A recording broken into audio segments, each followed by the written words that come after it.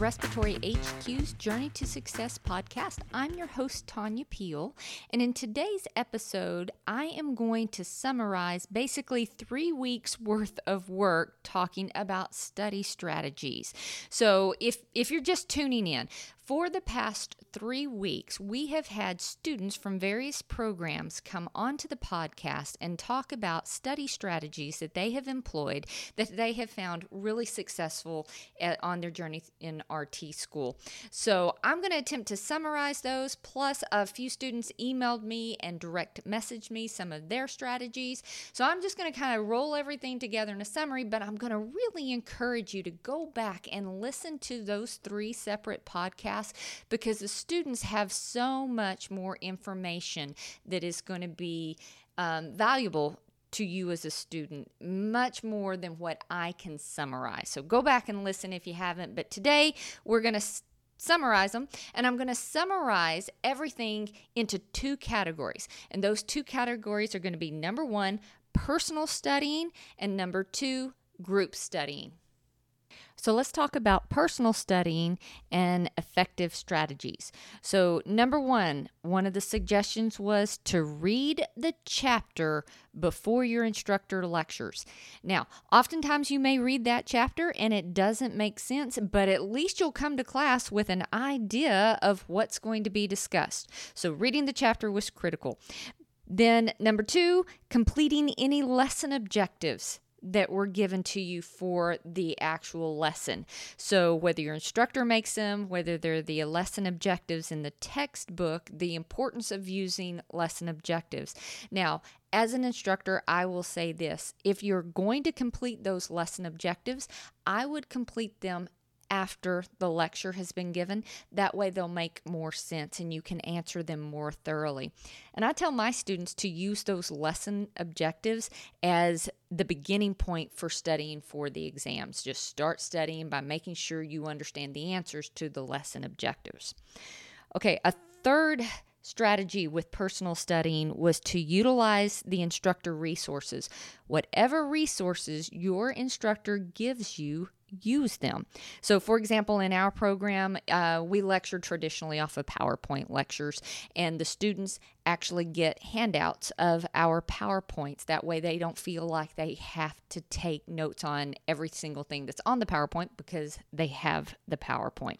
So whatever resources your instructors give you, use them. Okay, in conjunction with those resources, you also need to take your own notes during lecture and lab. I'll just tell you, my students usually say about me, if my mouth is moving, they need to be writing.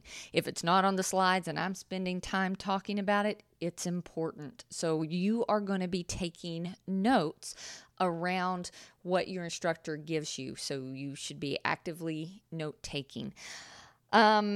Another strategy was to rewatch or re-listen to your instructor's lectures. Okay, so we Zoom all of our lectures. We record them on Zoom, and so the students are sent the link afterwards, and they can rewatch that lecture as many times as they want. Now, if your instructor doesn't do something of the sort, you can still record those lectures. Use your phone as a voice recording, and then you can replay those lectures, picking up content that you might have missed the first time. And the beauty of this is you can play them as often as what you need them to solidify concepts. Another strategy was to go to outside resources. So this may be going to look at content on YouTube created by somebody else. Now, I will say from an instructor standpoint, you have to be very careful. There's content out there that's really, really great. There's content out there that maybe isn't so great. It doesn't match with the NBRC content outlines for the TMC and the CSE. So I tell my students they can use Respiratory Coach. Respiratory Coach's content is rock solid. He teaches in an accredited respiratory care program. I also suggest the Ninja Nerds. They have a YouTube channel. They're medical students. They've got a lot of stuff beyond respiratory, but their stuff is pretty comprehensible. and they've got a lot of RT content. Also, Respiratory HQ, I just started this year. I've got some content on my YouTube channel, so see if that helps you there. So going to outside resources can be an effective method of studying, or going outside to understand content. People say it in different manners, so utilize that. Just be careful of who you utilize. And then technology. Let's talk about technology. So a lot of people like flashcards.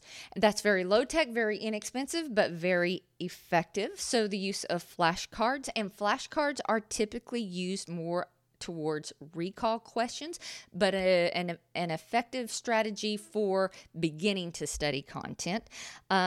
If you're more of a digital format kind of person, Quizlets allows you to make your own flashcard type things. They actually, Quizlets has a lot of example test questions online. Now, you got to remember, the people that make them may or may not know how to make exam questions, so you got to be careful there sometimes. GoodNotes was mentioned quite often. It's an app that you can actually import your instructor resources and write around that. You can import pictures, like if you took pictures from lab or not or whatnot. So GoodNotes is really was an app that people mentioned more than once. And then utilizing your iPad or tablet or even your cell phone to take pictures during lab, so you can go home and have pictures of what your instructor demoed in lab. One of the students, this is really, you should go back and listen to the podcast from Scarlett Luis. She talked about using her iPad to take pictures of different ventilator user interfaces, so she knew how to set up the various ventilators, and then she took notes on top of those pictures. So I highly recommend taking pictures during lab. And one other thing let's talk about is how to study effectively. So nobody's brain can study 4 hours nonstop. Okay, and if you're doing something like that, that's not an effective method for studying. So you, when you are studying individually, should study for no more than 50 minutes at a time. Okay, if you want to break that up into smaller segments, I'm all about that, but no more than 50 minutes, because typically after 50 minutes, nothing is staying in your short-term memory. So 50 minutes at the most, get up, take a good 10 or 15 minute break, and then come back and study again. But don't study for excessively long periods of time. All right, the second category I'm going to summarize everything into is the group studying category.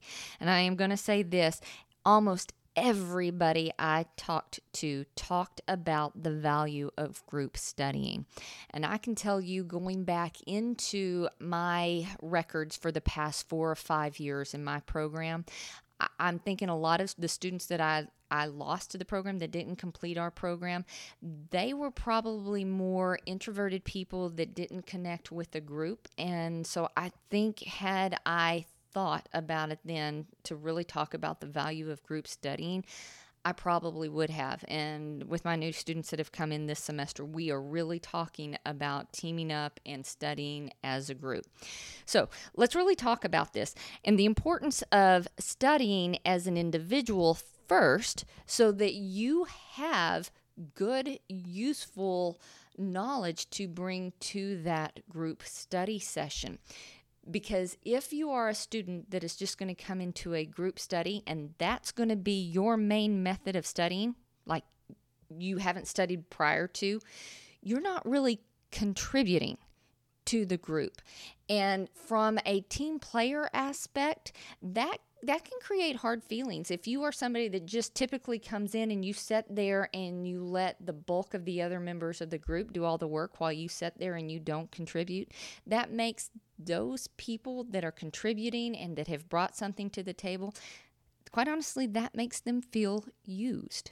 Okay, so it's really important from the aspect of team dynamics that you be part of that team, that part of that group. You study individually before you come to a group session. Another thing about studying groups was the size of the group. Most people thought smaller groups, being anywhere from 2 to 4 people, were probably more effective than larger groups. And when I say larger groups, I mean that a group that's larger than 4 people has more people in it than 4 people. The thought was that the bigger the group, the more variation you had in individual personalities, the harder time there was in maintaining focus within the group. Where having a smaller number of people, it was, I guess, maybe a more intimate group of people. And by saying that, I mean people that really got to know each other really well and were able to understand each other's personalities, understood how each person learned. And then those type of groups, if they studied together all the time, they had more effective type of study sessions. Another thing about study groups, you have to have at least one person in that group that is fairly knowledgeable about the content. All right. And this is something that I really, from an instructor standpoint, want to point out. If you have 2 people in a group that are both struggling with the same content, there is nobody to take the lead into those deeper discussions. And I don't know how effective that type of small group study session is going to be. So when you're looking to partner with a group, make sure that somebody in that group or 2 people in that group have probably a higher level of understanding. In a group of people, there are always going to be those that lead and those that follow, and there's nothing at all wrong with that type of dynamic in a study group. So just make sure you've got somebody that is pretty strong in that knowledge base. And really, from a standpoint of learning, if you are in a study group and you seem to be the one that is explaining a lot of the content to the other members of the group, that's fantastic for you, because there is no learning like the learning that has to be done in order to teach something. So to be able to verbalize and explain to somebody else, it actually solidifies your knowledge base. And then, guys, those of you that are in that study group as you're learning, I want you guys to work really hard on making sure that you can give verbal explanations about things, because those verbal explanations are lead to a deeper understanding than just what simple recall questions will give you. And you can't really talk about study groups without talking about the discussions that lead to critical thinking. So as an instructor, I'm going to tell you this is the number one reason I want students to study in groups. Because if you have a group of students that now have worked through the content, that understand the content, they start asking the deeper questions, the whys to everything, the what ifs to everything. And then there's going to be times that in those conversations that nobody knows the answer, which is going to have you dig deeper into your resources, dig deeper into the content. I mean, it really, really flushes out some good critical thinking skills. So I don't think critical thinking skills can be built by most people studying by themselves. I think it really has to be tied to the discussions that happen in a small group, 2 to 4 people. And another advantage of studying group is the bonds that are formed between the members of that group. If you missed the podcast with Keisha Parker, go back and listen to that, because she talks quite a bit about her group that she studies with. Those group of women, they've become best friends, and they are friends outside of life. Nobody really understands what you're going through in respiratory therapy school except the other students that are in your cohort. And she talks a lot about the benefits of studying in a group, that it goes beyond just studying. It goes into life. It goes into friendship. It goes into really building a family or building a tribe. And one final thing about study groups, we've talked about them as if they have to occur face to face. And they absolutely do not. I talked to several groups of people that they form study groups online through the use of Zoom. The big disadvantage doing Zoom is if you don't have a membership, if you don't pay for Zoom, it times you out after 40 minutes. But Zoom was an effective platform to use for group studying. Or Teams. I think that's a Microsoft product, Microsoft Teams, and that was something that some schools have available to students with their resources. So studying doesn't have to be face-to-face. Studying doesn't have to occur just in the midst of the day at school. It can occur at any time through the use of technology. So you can be cities apart and still study with a group in an online method. That's it for today's episode, everybody. Tune in next week, and we're going to start talking about workflow and time management strategies that you can employ in RT School that'll help you manage your time while studying. And until then, I want you to work on those study strategies, do great on your tests, and I'll see you next week.